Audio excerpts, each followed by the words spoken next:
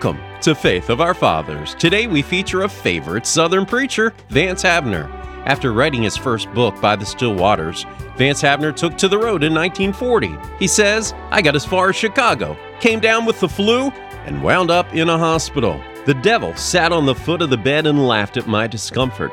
The doctor told me to go south. I wired the Florida Bible Institute and accepted an invitation I had declined earlier. I recuperated, met a gracious little lady who became my wife and has meant more to me than anyone else on earth. The Lord knew I needed to go south instead of north. Today, Vance Havner presents a sermon on Discerning the Truth. The following material is copywritten by and provided courtesy of the Moody Bible Institute.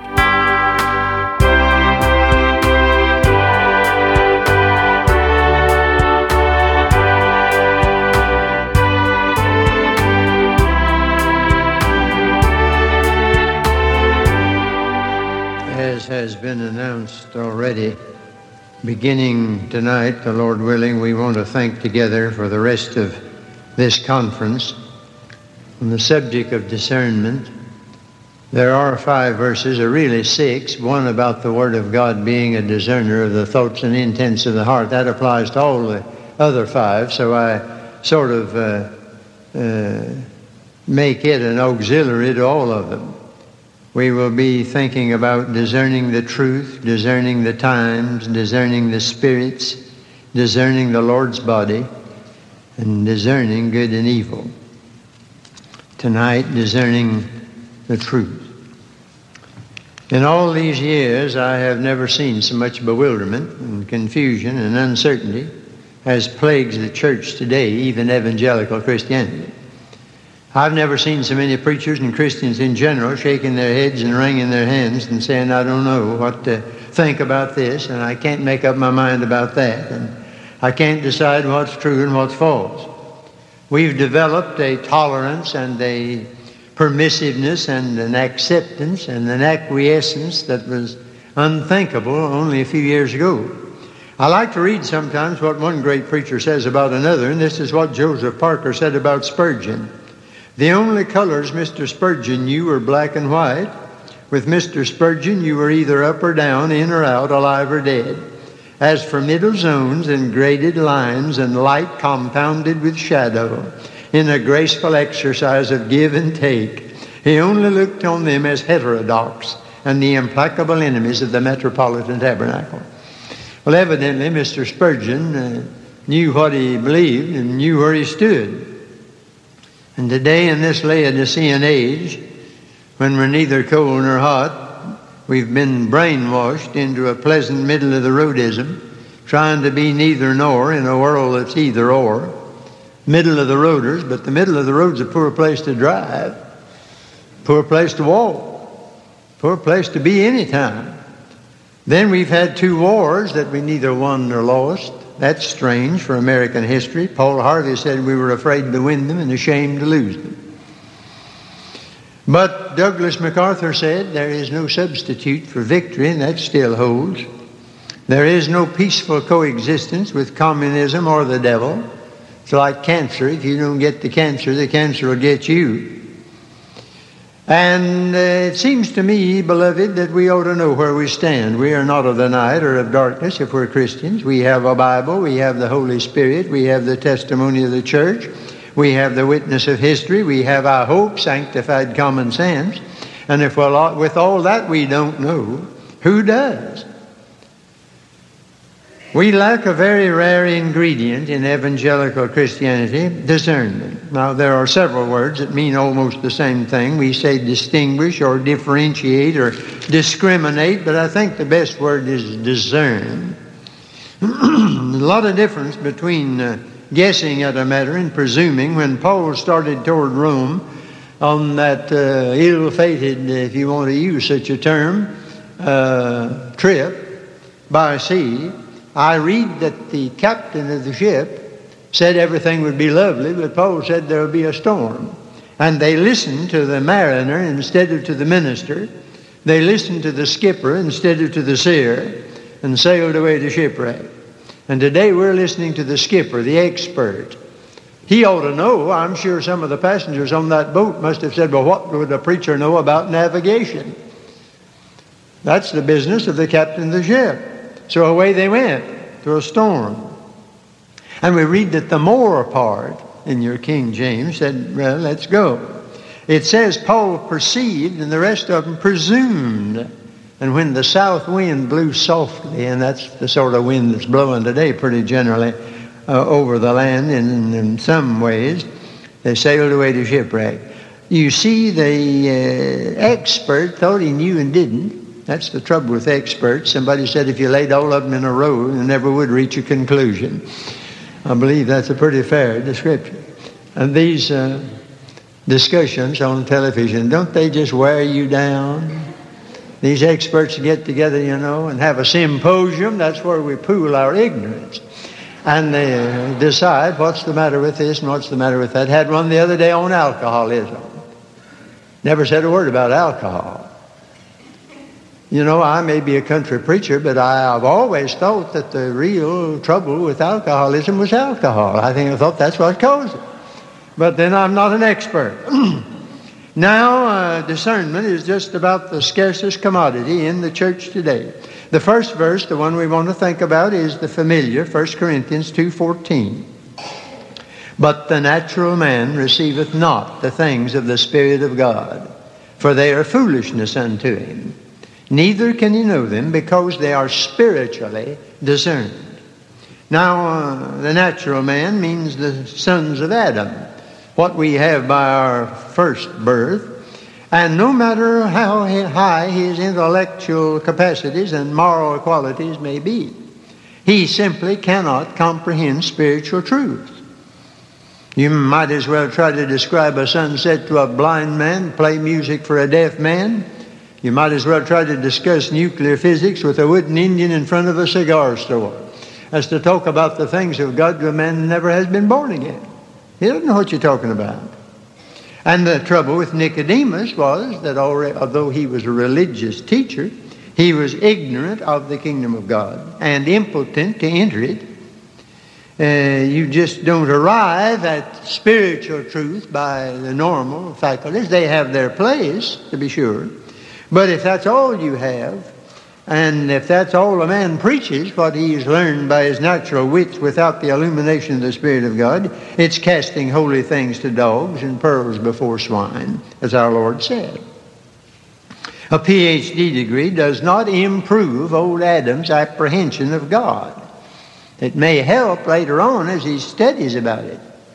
But if all he has is the PhD, then in his case that just means phenomenal dud. You just don't have what it takes with that. And we have a lot of light today, but beloved, what this world needs is not light. We never had more light, nuclear and otherwise.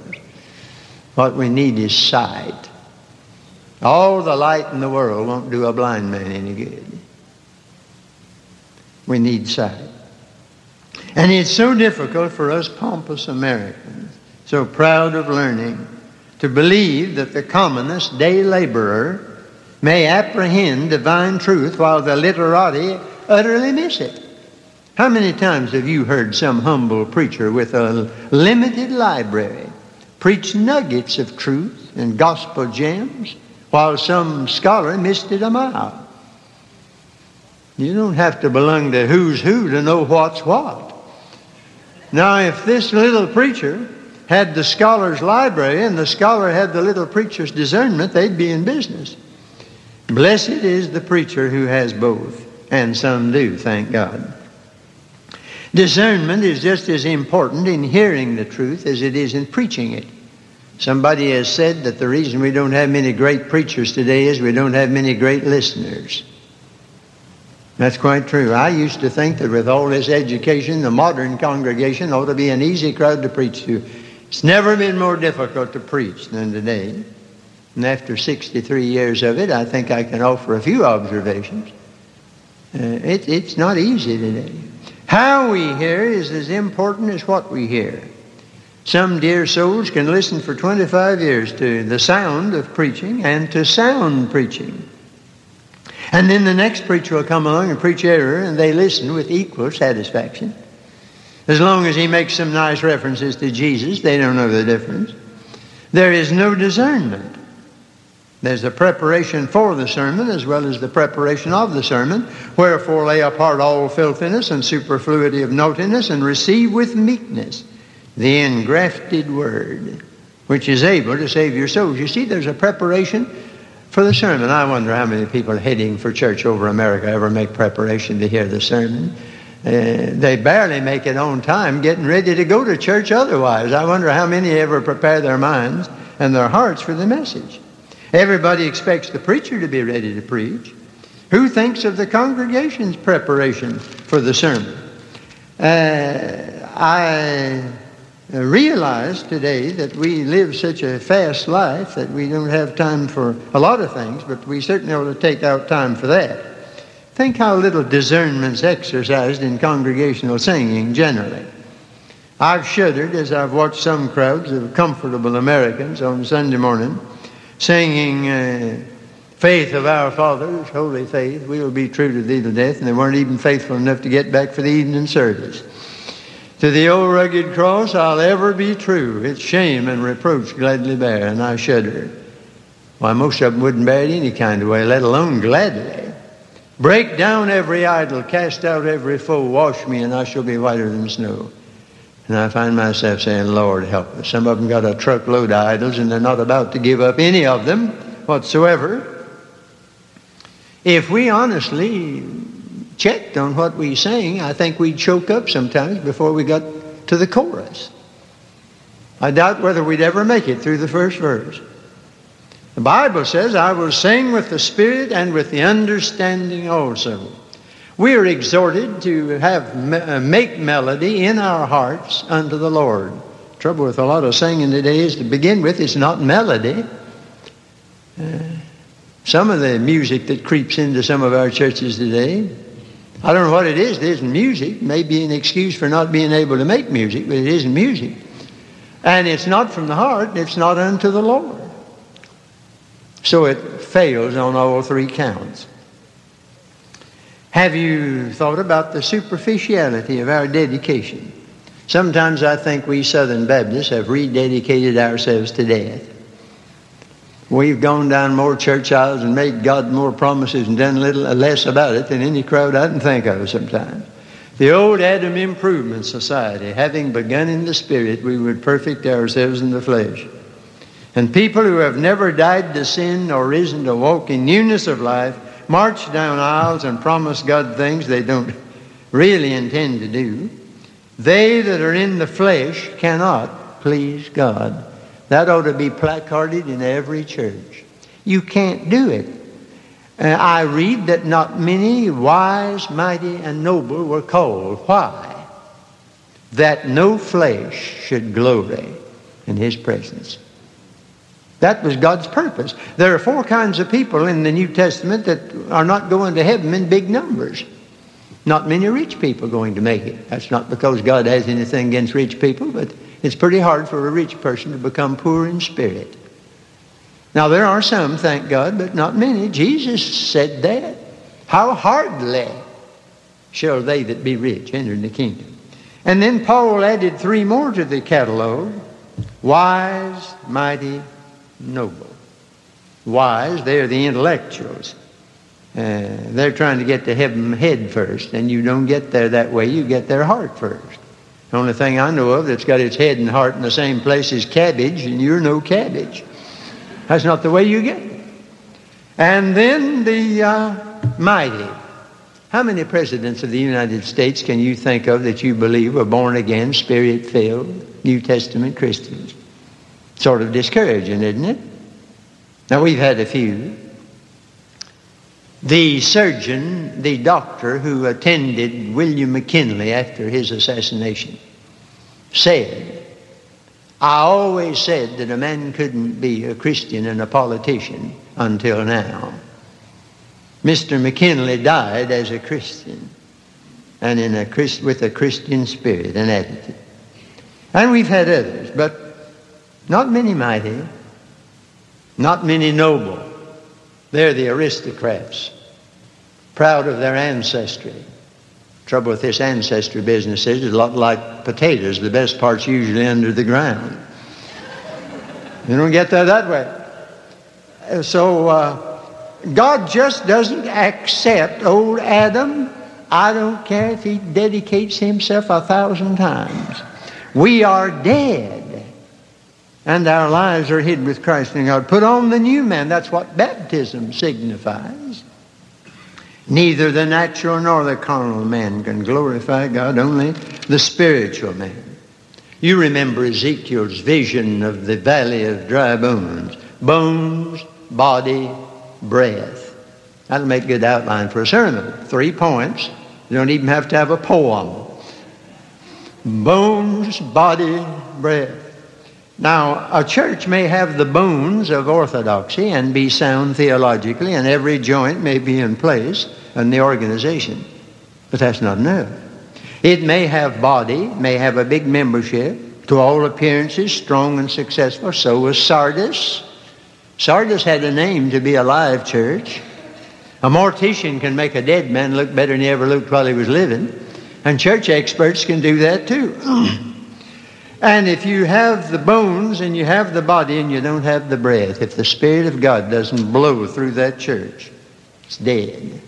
That was the trouble with Sardis. That must have been a shock to that congregation when they read that letter on that Sunday morning. Thou hast a name that thou livest, and art dead. That's the diagnosis of our Lord. In Exodus 30, verses 32 and 33, we're told about the anointing oil that was poured on the priest. And there were 3 restrictions. It could not be poured on man's flesh. You cannot anoint old Adam for the service of God. There must be no imitation. You cannot compound it in the apothecaries of this world. And it must not be poured on a stranger who did not belong to the priesthood, and today to the priesthood of believers. And no wonder we have so many dry meetings, because we have so many who don't belong to the priesthood. Oh, that last night when you sang my song, I'm so glad I'm part of the family of God. I preach on that sometimes, all this in heaven too. But I think one trouble today is we've got a lot of people in the church who are not members of the family of God. And they don't understand what I'm talking about this morning. And no wonder to them the meeting is dry, and no wonder if there are enough of them, they produce a dry meeting. I heard of a preacher who met one of his delinquent members downtown and said, "Well, I haven't seen you at church in quite a while." No, he said, "You know how it's been. The children have been sick, and then it's rained and rained and rained." And the preacher said, "Well, it's always dry at church." Yeah, he said, "That's another reason why I haven't been coming." No wonder the meeting starts 11 o'clock sharp and ends 12 o'clock dull. Anybody in here, how many of you folks ever heard Billy Sunday? And I know we haven't got many survivors anymore, but well, if you heard him describe the average midweek, weekly, W-E-A-K-L-Y, weekly prayer meeting, that was worth going to the tabernacle to hear. Said you get there 15 minutes late to start with. Nobody to play the piano. Finally, some dear sister feels moved upon to play the piano. Then they get up and sing, "Throw Out the Lifeline." Haven't got strength enough to put up a clothesline. And then the leader gets up and says, "Friends, I'm sorry, but I didn't have time to prepare anything." He said, "You didn't need to say that. You could have told you hadn't prepared anything." Then they stand and sing, "Day is dying in the West." So that's not the only thing dying around that part of the country. I think I've been in a few like that. Then in order to offset that, they go too far the other way. Now I like the singing we had here last night. I tell you, there was exuberance in it, and ecstasy and joy. But sometimes, and I'm in a different church nearly every week, and I get in some situations where they try to produce, they try to work up, get a song out that isn't there. You know what's down in the well will come up in the bucket. And if you haven't got a song down there, it's not coming out. I was in New England somewhere, and the dear brother who was trying to get him to sing, He was a whirling dervish, believe me. So now we're going to sing His power in the blood 4 times, power 4 times this verse, next time 6 times. We got around to 6 times, power, power, power, power, power, power. You'd have thought you were listening to Gunsmoke. That's not the way you do it. Clovis Chappell went to one of those meetings, that grand old Methodist preacher, and he had a sly humor. Said the young fellow tried to work up the spirit. Said, shake hands with 5 people down this way, shake hands with 5 people down this way, and all the rest of it. Clovis Chappell said, you might as well try to boil water over the picture of a glowworm. It's not done that way. And people with discernment realize that only by the Spirit of God can we sing songs that are acceptable to Him and edifying to anybody else. Now, Paul says that spiritual truth is foolishness to the natural man, moronic to the old Adam, for he has no discernment along that line. May be able to discern good poetry and chemical solutions and answers to problems in big business or how to locate bugs in engineering, but such ability is of no value in comprehending the things of God. Suffering from an awful ignorance of divine truth today because too many don't have the discernment. Consider the shallowness of our worship. Now, I know that the emphasis, and I'm changing this morning because tonight, when I assume we have more people, there are some things I want to say about evangelism I think would be more suitable, but this morning I'm switching about and taking one of these because you're sort of the cream of the crop here this morning, and I think this is more suitable. But you are aware, I'm sure, of the shallowness of our worship. There are 3 kinds of worship: IDOL, idol worship. And a man from Africa who comes over here will find more idols here than he ever found over in Africa. And then there's IDLE, idol worship. In vain do they worship me, my Lord said. And you've sung it. I was brought up on that old song, Brethren, we have met to worship and adore the Lord our God. Won't you pray with all your power while we try to preach the word? All is vain unless the Spirit of the Holy One come down. How true that is. Isaiah 1, he ridiculed the worship of his time. Honestly, a full church on Sunday morning doesn't always exhilarate me. Sometimes it worries me. Because I'm reminded that in Isaiah 1, he spoke to a crowd that would be comparable to Sunday morning saints these days, and they were proud of their religion, and what a scathing message it was from God Himself. And then old Amos went up to Bethel, that country preacher from Tekoa. Come to Bethel and transgress. At Gilgal multiply transgression. Bring your tithes. You better not say that now on your offerings. He's making fun of the whole business. For this liketh you. And the rest of that chapter, every verse nearly ends, yet have you not returned unto me, saith the Lord. Yet have you not returned unto me, saith the Lord. And that's the peril of IDLE worship. But there's another kind, the ideal worship. What's that? In spirit and in truth. If you don't have that, all you hear is vocal sounds emanating from the pulpit. But if we don't have ears to hear what the Spirit's saying, we don't have the right equipment. You might as well try to catch sunbeams with a fish hook as to try to lay hold of the truth of God with the faculties of the old Adam. You can't be born again except by the Holy Spirit. You can't confess Jesus as Lord but by the Holy Spirit. You cannot understand the Bible but by the Holy Spirit. You cannot worship God but by the Holy Spirit. You cannot serve Him but by the Holy Spirit. It's not a do-it-yourself religion.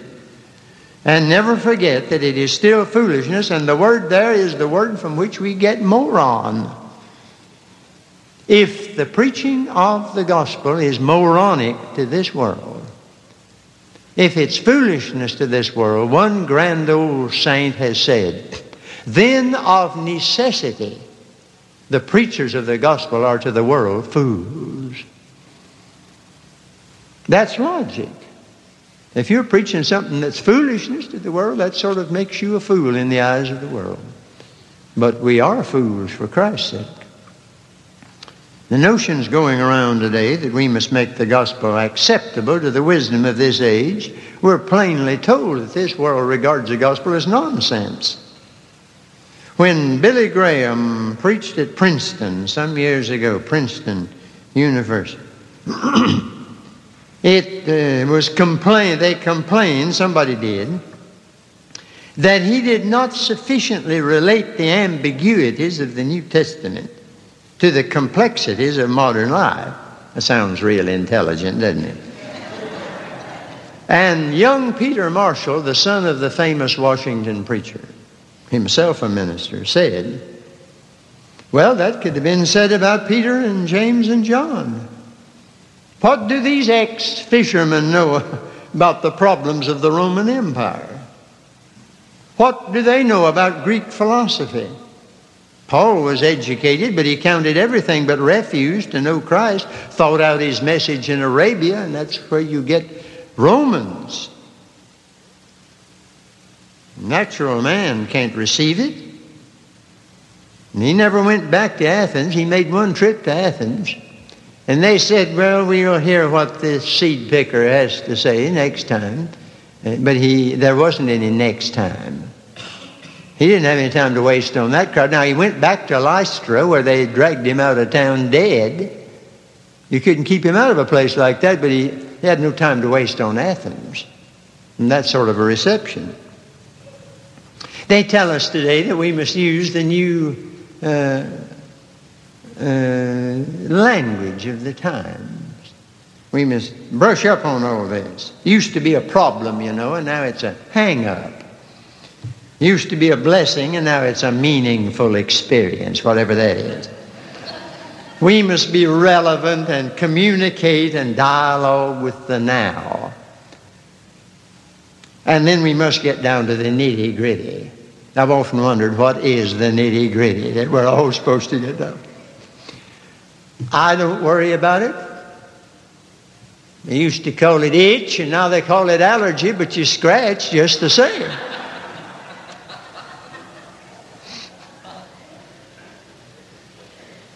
I don't intend worrying about that. Isaac Watts wrote some wonderful hymns. And they're saying now that the young people cannot comprehend the idiom of Isaac Watts, that we've got to get some new songs out in the language that they can understand.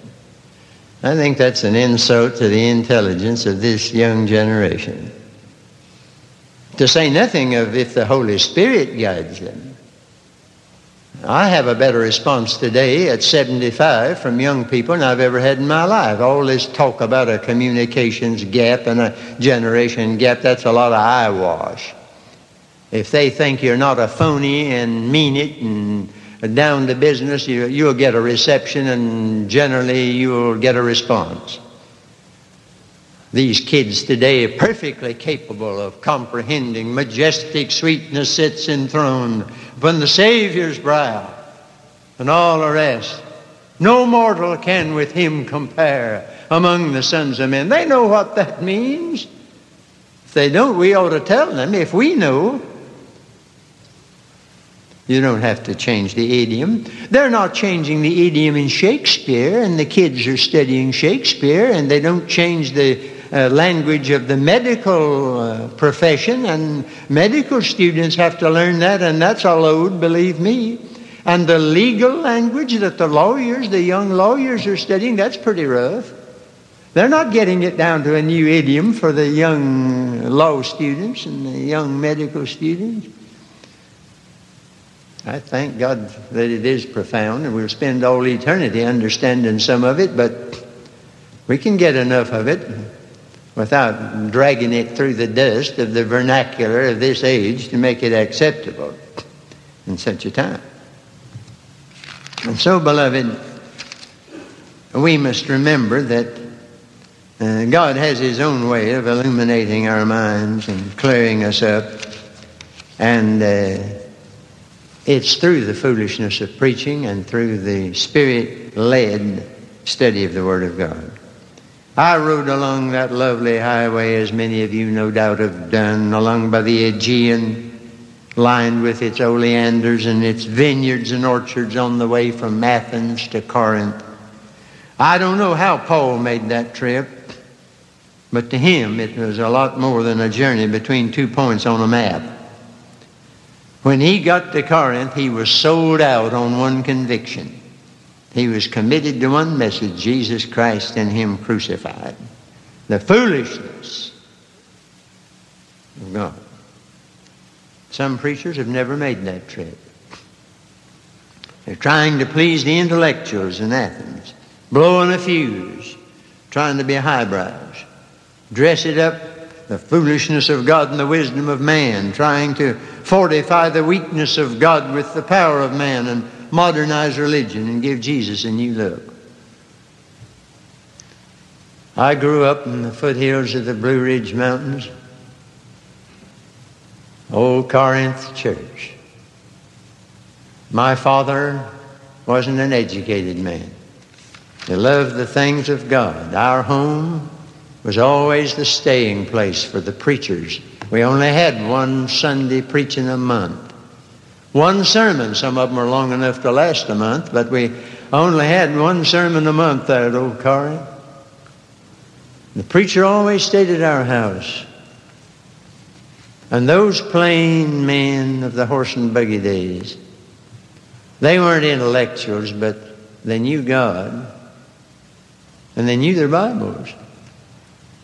And my father would keep the preacher up till midnight. I tell you, that preacher earned his bed and board every time he stayed in our place. Father would pump him for all the Bible information he could get. And I've thought many times since, and I've heard some pretty smart ones, and thank God I've heard some great ones who do combine intellect with great dedication. But I've listened to some that made me long to go back for a change and sit in Old Corinth Church and hear some of those old expounders of the Word who loved it more than their necessary meat and who walked with God.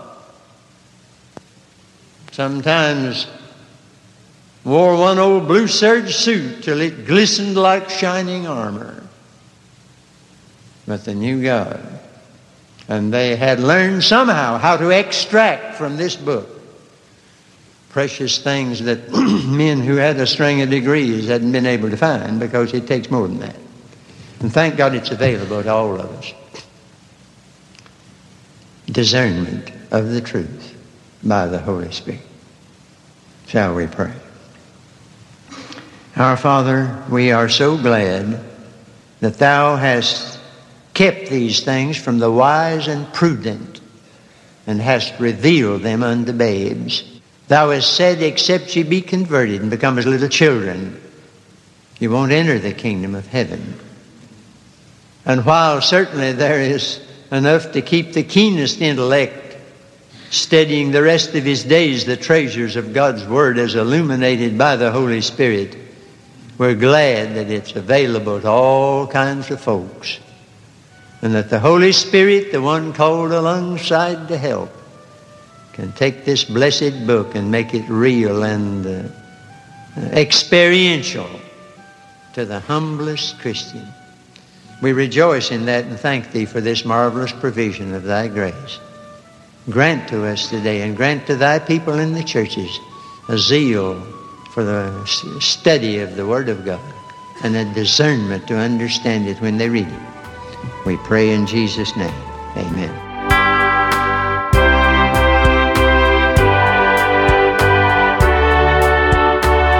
You've been listening to Vance Havner. Listen to Faith of Our Fathers each Saturday and Sunday to hear more great 20th century preachers.